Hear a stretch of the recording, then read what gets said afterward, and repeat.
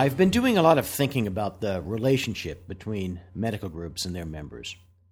In part, this was brought on by revisiting a case called the Carlisle case, which was discussed in the healthcare press as a False Claims Act case, or as one of the rare cases that construes the Stark Law. But the case contains a real issue as to the relationship between a group and its physicians. The Carlisle case is a whistleblower case. The whistleblower was a partner in the medical group, which benefited from a sweetheart deal with a hospital. After years of receiving a share of the benefit, the whistleblower left the group, started a competing practice, and brought the False Claims Act case implicating his former partners in violations of both Stark and the False Claims Act. Certainly, one lesson here is to pick your partners carefully. Another trigger for my thinking about the relationship between groups and their members is an incident involving a group which, for a number of years, had paid one of its members a fixed monthly payment. We're talking about more than mid-five figures each month. All of the other subcontractors were paid on a pure unit production basis. Running a group is akin to managing a baseball team. Not every player and not every doctor should be paid the same amount each month. They shouldn't be treated equally in terms of benefits. Stars must be rewarded for being stars, or the stars will leave.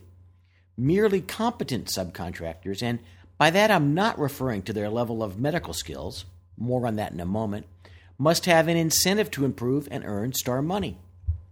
So what makes someone a star? It's not having superior medical skills. Having that level of skills should simply be the bare minimum, the basic qualification for engagement by your group. Instead, to be a star, the physician has to have an understanding of the business and interpersonal skills it takes for the group to succeed.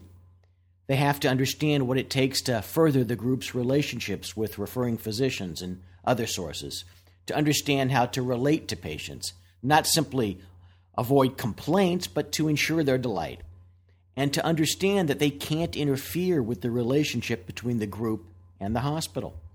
Now, in the example of the physician who's receiving the large flat fee, he began putting pressure on the group to be made a partner.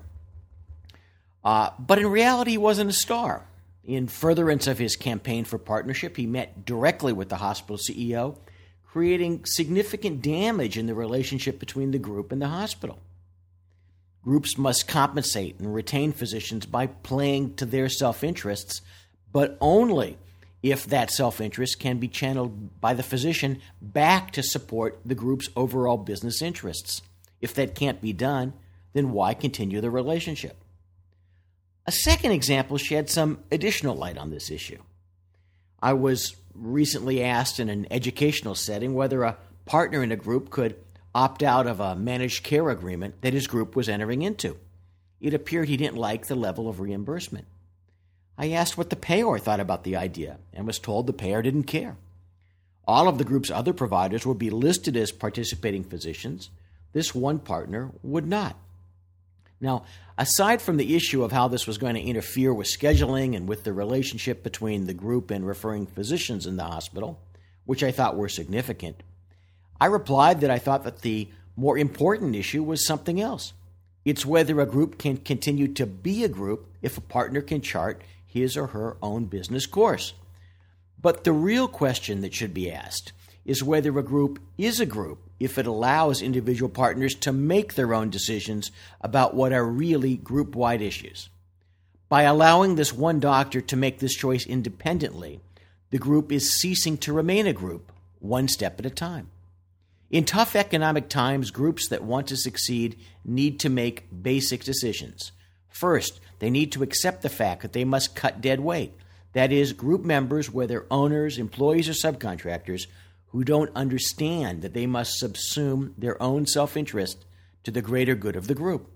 Second, groups must become aggressive in terms of pursuing new business opportunities because most of their competitors will be too shell-shocked by the bad news of the economy to take any aggressive competitive action.